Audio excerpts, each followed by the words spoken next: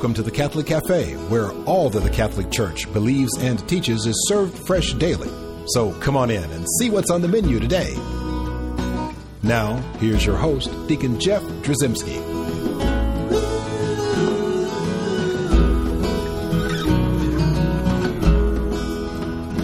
Greetings and welcome to the Catholic Cafe. I'm Deacon Jeff, sitting in the luxurious corner booth of the Catholic Cafe. Sitting here with Tom Dorian. Yes, sir. Good friend, sidekick, wingman, co-host. Present. You're all of those things. I'm present. And a fine-looking man. I'm so glad that you're... I have to look at you instead of somebody ugly. All right, wise guy. What do you want? Yeah, nothing. You want something. You know what? I want a good show, and that's what we're going to give the fine folks, the fine listeners here. Always. We're kind of on this theme. Hopefully. We're on this theme about family. We are. It's just there's something on my heart about family. Probably because they're getting attacked like it's nobody's business. Well, and I got a family. You got a family. Yeah. We see it. Exactly. And our families are getting attacked. They are. And you want to defend your kids. You want to protect your kids. Absolutely. So we're going to keep talking about family. And from another aspect, there's another interesting thing that I was thinking about the other day. I actually found this place online where you can actually pick a classical work of art. Mm-hmm. Think of, Mona Lisa and all these kinds of things. Mm-hmm. And you can pay a nominal fee, and some little painter in China will do a reproduction for you. It. Yeah. And I bought one of those once, and I was online. I was kind of looking like, that's neat. And then I came across this piece of art. Really? And I was moved by it, and it made me think about our topic and what we're talking about. But this piece of artwork was called Joseph's Dream. Okay. And it's by an Italian artist from the Baroque period. I sound like I know what I'm talking about, but I read that. You do, man. You're good. It's if it's not Baroque, don't fix it. Is the only thing I know about it. Yeah, right. So his name is Gaetano Gandolfi, right? Mm-hmm. And so Mr. Gandolfi painted this beautiful portrait of Joseph's dream. Mm-hmm. Now, a lot of times people don't pay attention to stuff in the Bible, all the details.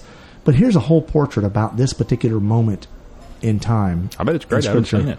You're going to see it soon hanging on my wall. I might hang it down here in the corner booth. Oh, so you just got this? I ordered one. Oh. Right now, somebody in China is painting me a picture. Wow. That looks just like that. And it's that's pretty cool. I'm looking forward to it. I'll let you know when I get it. Yeah, I want to see it. I think I might hang it up here in the luxurious corner booth at the Catholic Cafe. It'll look nice up on the wall. If we get on TV, you'll be able to see it. And the reason why is because this is one of the more important points in the Bible. Mm-hmm. One of the moments in time that really it's a game changer. And we kind of read over it. We don't think much about it. Maybe not enough, and I certainly didn't. The dream itself? Or? Yeah, well, the whole thing. The whole deal. Stop and think about this for a second. Let's read from Scripture. Let's read from the end of the first chapter of Matthew. Sure. Right? And so when his mother Mary was betrothed to Joseph, but before they lived together, she was found with child through the Holy Spirit. Joseph, her husband, since he was a righteous man, yet unwilling to expose her to shame, decided to divorce her quietly. Such was his intention when, behold, the angel of the Lord appeared to him in a dream and said, Joseph, son of David, do not be afraid to take Mary, your wife, into your home. For it is through the Holy Spirit that this child has been conceived in her. She will bear a son, and you are to name him Jesus, because he will save his people from their sins.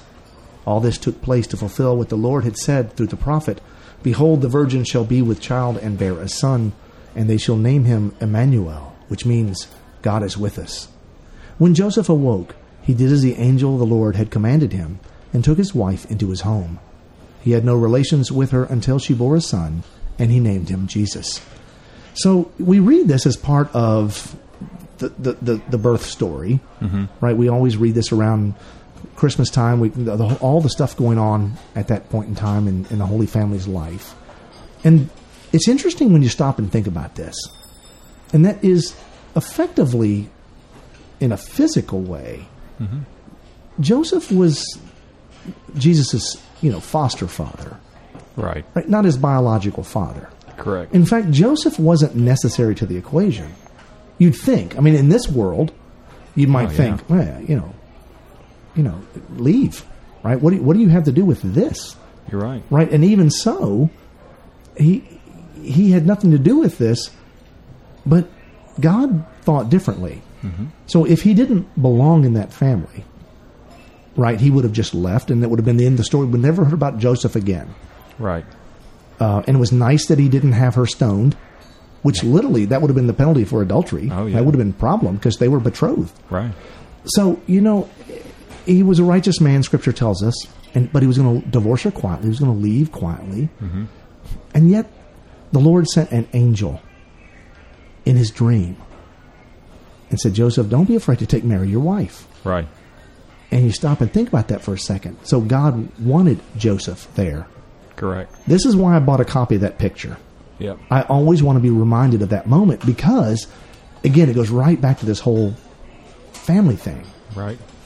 God knew that the Savior of the world, mm-hmm. Jesus essentially just means Savior, mm-hmm. right? He would save us from our sins. That the Savior of the world would be born of a woman, right? And would be born of Mary. Mm-hmm. And God wanted to make sure that we all understood it was a that family. Salvation was born in the context of a family, born mm-hmm. out of a family. Right. And that we would see the family as the source of salvation. Now, understanding it's God. I don't want to, make it sound like, well, wait a second, is my family divine? Mm-hmm. I think your family is divinely driven or inspired or intended. Sure. You're certainly not God's. I mean, as much as I'd want to believe I was, you just spend a few minutes in my house and you realize I'm not God.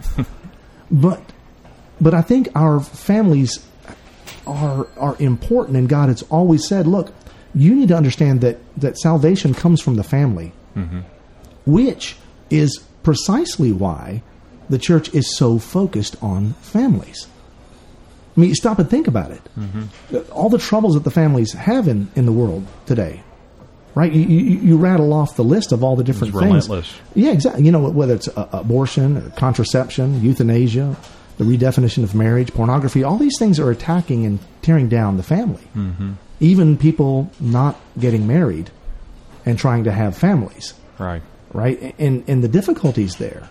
Sure. And you start to realize that, and you start thinking, wait a second. What God is telling us and having us take note of is the family was always the intention, was always part of this. It was God's plan. God's master plan. Well, the master plan. Mm-hmm. The master plan of all master plans was that families would be the source of our salvation. That we would come to know Jesus Christ in the context of a family. We're born into a family. Mm-hmm. We live in a family. We're supported by a family. Right? Mm-hmm. And we're buried by a family. I mean, literally, our life is in a family context. That's why. And, it didn't just start with Jesus, Mary, and Joseph. Mm-hmm. Right? It started from the very beginning, creation, how God revealed himself to us, which I never thought about it, in this context until I started thinking about families again, but really understanding that God revealed himself to us as a family of persons. Oh, yeah, the triune God. Yeah, Father, Son, and Holy Spirit. Right. Now, it's not a traditional family, obviously, with a mom and a dad and a kid. Mm-mm. But essentially, you see love in a familial context. Right. Right? So this family of persons that the Trinity is, and all life, all creation, all goodness, all joy, all mercy, all love, everything, all salvation comes out of the Trinity, out of that free-flowing love of Almighty God, mm-hmm. the triune God, mm-hmm. from a familial context, and how powerful that is, mm-hmm. right? But it didn't stop there, because obviously you could say, well, that's cool. What is the very first thing God does at the end of creation, right on that sixth day? Man. Oh, yeah, creates Adam. Right, and gives Adam dominion Eve. over the earth. Right. Well, Eve, essentially, you start reading in Scripture about Eve, and you find out that Eve is Adam's helpmate. Right. Right? That God figured Adam couldn't get to heaven on his own. Right? And so guys, when I get home tonight, I get to tell... you're going to have to tell Cindy. Yeah, exactly. You're my helpmate. Well, you don't want to say it like that. You don't think that's not going to go over too well, is what it? I would say to her is instead, it's like, I can't get to heaven without you. Right. That's a better way to say it, Tom. Because one makes it sound like you're supposed to get a beer. Helpmate. Yeah, not help you do your chores or your work. Exactly. Right? Yeah. But God knew that Adam needed a helpmate, that there needed to be a family. And so then what happens with the family? Adam knew Eve. Next thing you know, we got the babies are, There you go. Right? Adam and Eve sitting in a tree, Kissing. First comes love, then comes marriage, then comes a baby in a baby carriage. There you go. So this is the context in which God intends us to live, in the family context. Which is why then when you get to the Holy Family, you see this beautiful model, this shining example. Our church teaches us about the Holy Family. Right. That we should all strive to be like the Holy Family. Exactly. But the power and the glory here, the great thing is that we need to realize that it's all done in a family context. So what that causes us to do then is to start looking at our own family. Because here's the eye-opener. The eye-opener is, you're saying salvation comes out of the family? Have you met my family? I imagine there's some folks that are probably saying, they're shaking their heads going, salvation ain't coming out of there. Yeah, this is a problem. Yeah. And now, I'm not going to say everything's golden in every family, but what I am going to say is that was always the intent. Right? And so we're going to talk about that when we come back from our break, because it's important for us to understand what it is we're called in our families to do, how we're called to live, and what we're called to be for ourselves, but to each other, right, in the context of family, and where that's going to lead us. Now, before we do that, I want to remind folks at home we've got a great website, www.thecatholiccafe.com. Also, I would love to hear from you. I would like you to send me an email, deaconjeff@thecatholiccafe.com. And I'd love to hear from you. Tell me what's going on in your life, what questions, maybe what's going on in your family. If you have future show topics, whatever, we'd love to hear from our folks, our listeners. So send that email along. Again, deaconjeff@thecatholiccafe.com. And with that, we're going to be right back.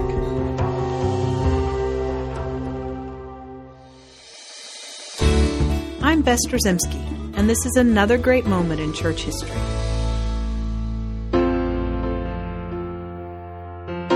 As Jesus and the two thieves hung upon their crosses, Roman soldiers came to break the legs of the crucified to hasten death, as nightfall was approaching. When they came to Jesus, however, they found that he was already dead. The Gospel of John tells us in chapter 19, "But one of the soldiers pierced his side with a spear, and at once there came out blood and water. He who saw it has borne witness. His testimony is true, and he knows that he tells the truth, that you also may believe." John does not name the soldier who pierced the side of Christ, but Catholic tradition has known him to be St. Longinus, and many stories surrounding St. Longinus, bordering on legend, have survived over the centuries. It is told that St. Longinus, who was nearly blind, was miraculously healed as the blood and water that flowed from the lance wound of Jesus fell into his eyes. This caused him to exclaim, "Indeed, this was the Son of God," as recorded in the Gospel of Mark. It is said that St. Longinus was so moved by the events of Christ's crucifixion and his own healing that he converted to Christianity on the spot. The story continues that St. Longinus then withdrew from military service, spent time receiving instruction from the apostles, and lived the remainder of his life a holy man in the region of Cappadocia, now modern Turkey. Legend has it he was imprisoned for his Christian faith, and his teeth and tongue were removed so that he could not proclaim the gospel to his fellow prisoners. But miraculously, and much to the amazement of those who imprisoned him, he was still able to speak the truths of the faith in a clear, fearless voice. He was eventually beheaded, and his relics now rest in San Agostino, the Church of St. Augustine in Rome. The relic of the Holy Lance that pierced the side of the crucified Lord can be found in one of the 4 great pillars that rise above the main altar in the Basilica of St. Peter. Whether or not the events put forth regarding St. Longinus happened exactly as tradition tells us is unsure. But what can be said with surety is that any man who stood at the foot of the cross of Christ and witnessed the death of the Son of God and the Savior of the world would be a changed man. He could never be the same again. I'm Bess Drzymski, and this is another great moment in church history.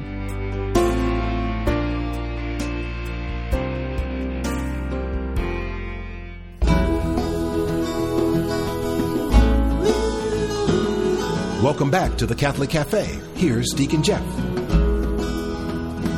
And we're back in the luxurious corner booth of the Catholic Cafe. I'm sitting here with Tom Dorian. Yes, sir. I'm Deacon Jeff, and we're talking about salvation being born out of the family. Yeah, so I'm being devil's advocate. You know that. Right. I'm good at Maybe that. on this show, it's not a good thing to be the devil's advocate. That's true. You're Maybe. right. You're right. Let's say you're... Bad choice. Yeah.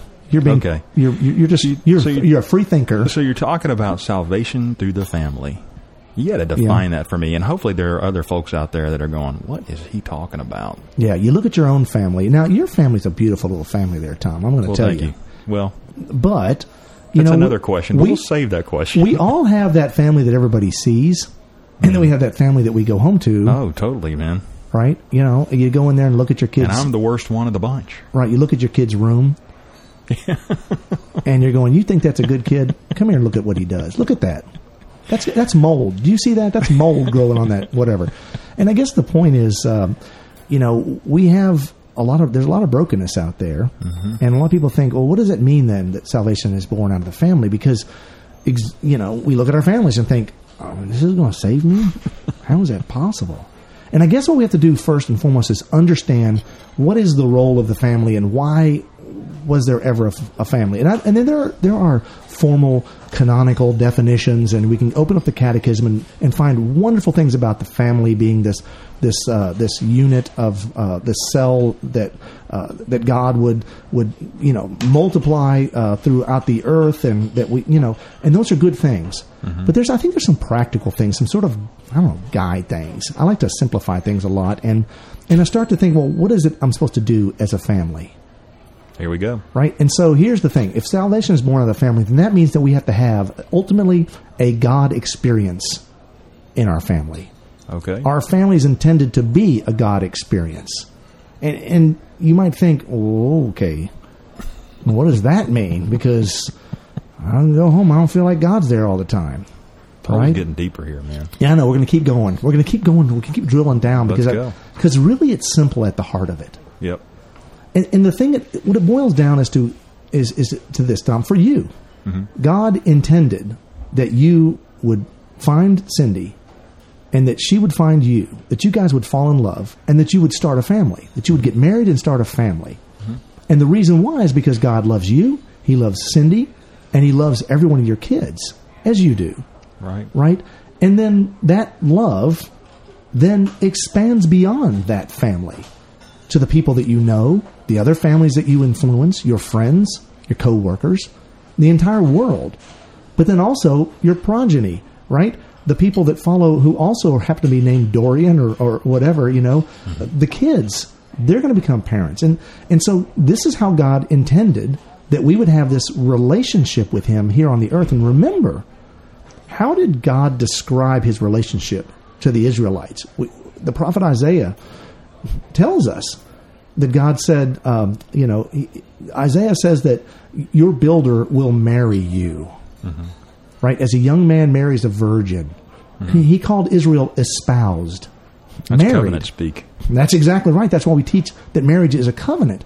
And the reality is that's the relationship God had. So in your marriage, you essentially, in a covenantal way, are now loving your wife in that same way that God loves you, or that God loves the people of God, the Israelites, the chosen ones.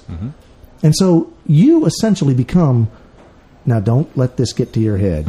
Your headphones are going to pop off your head when I say this. You essentially become God to Cindy. Now, before everyone starts, they're getting on the emails. I can hear the fingers tapping right now. The reality is Cindy is God to you. And I shouldn't say a God like she becomes or you become God. You don't become gods.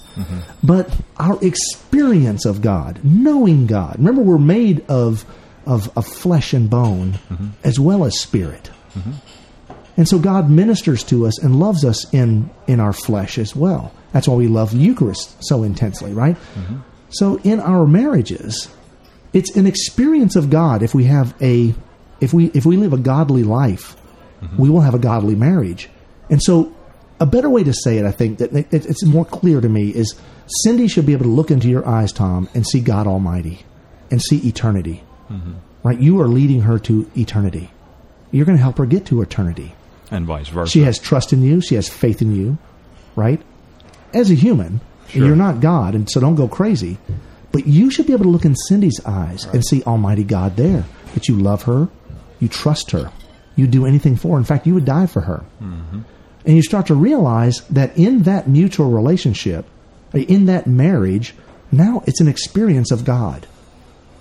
Right? And what's so beautiful is that when you have the kids, when life comes, when God would choose that this conjugal love, this married love is how the earth would be populated with children.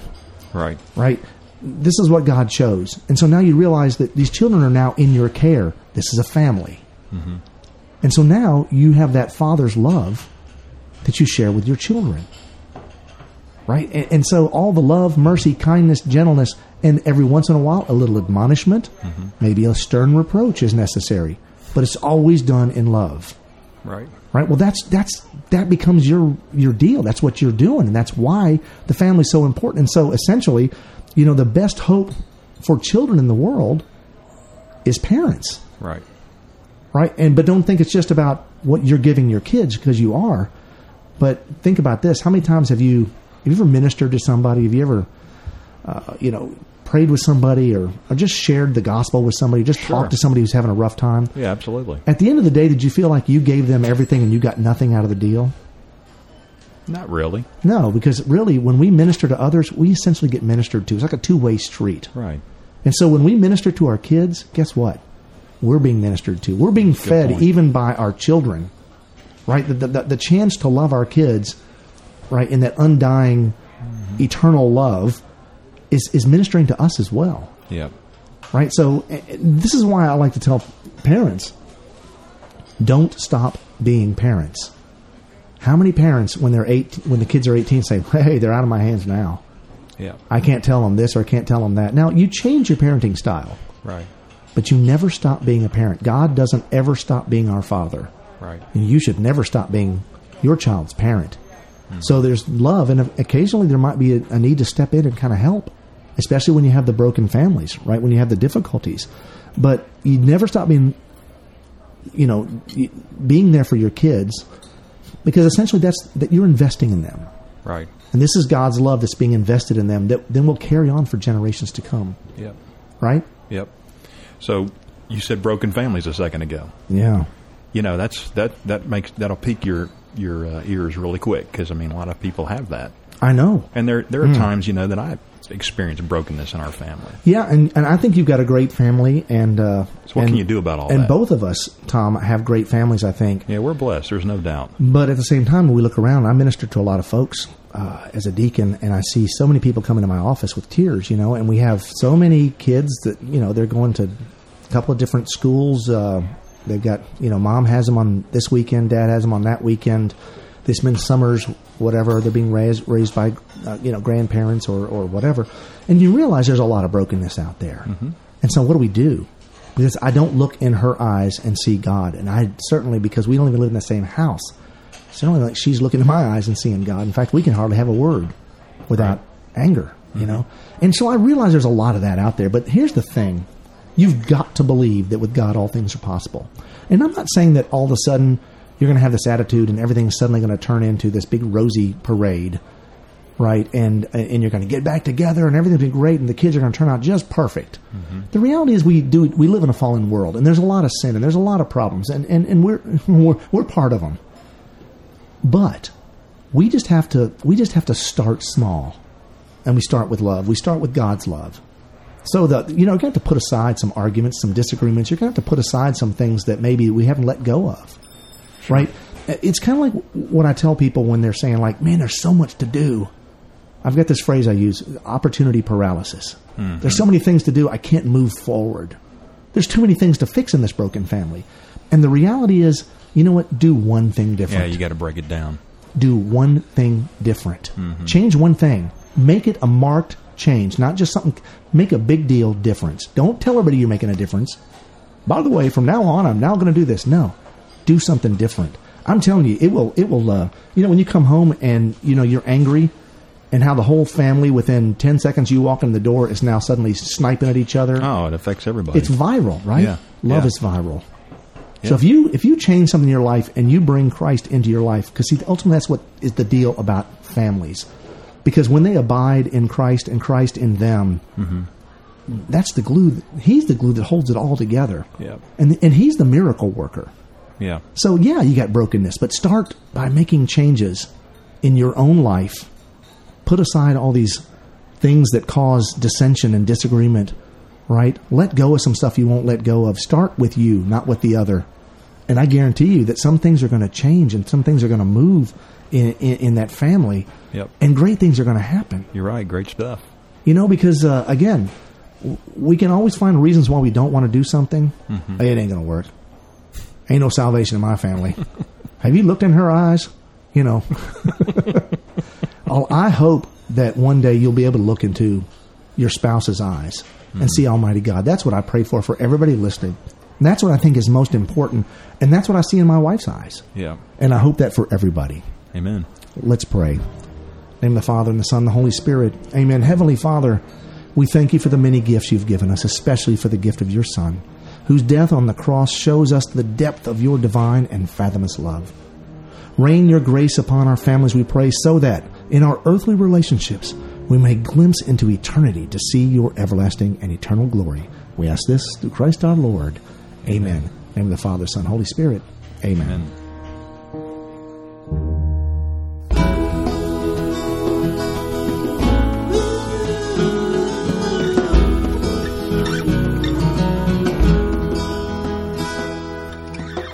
Thanks for listening to The Catholic Cafe.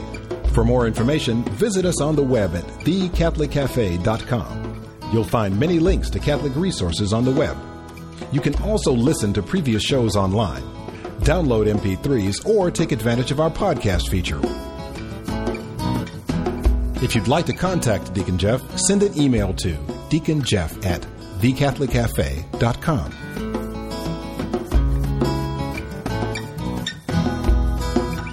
The Catholic Cafe is brought to you by the Order of Malta Federal Association and is broadcast with ecclesial permission from J. Terry Stive, Bishop of Memphis in Tennessee. Join us again at the Catholic Cafe. There's always room for one more at our table.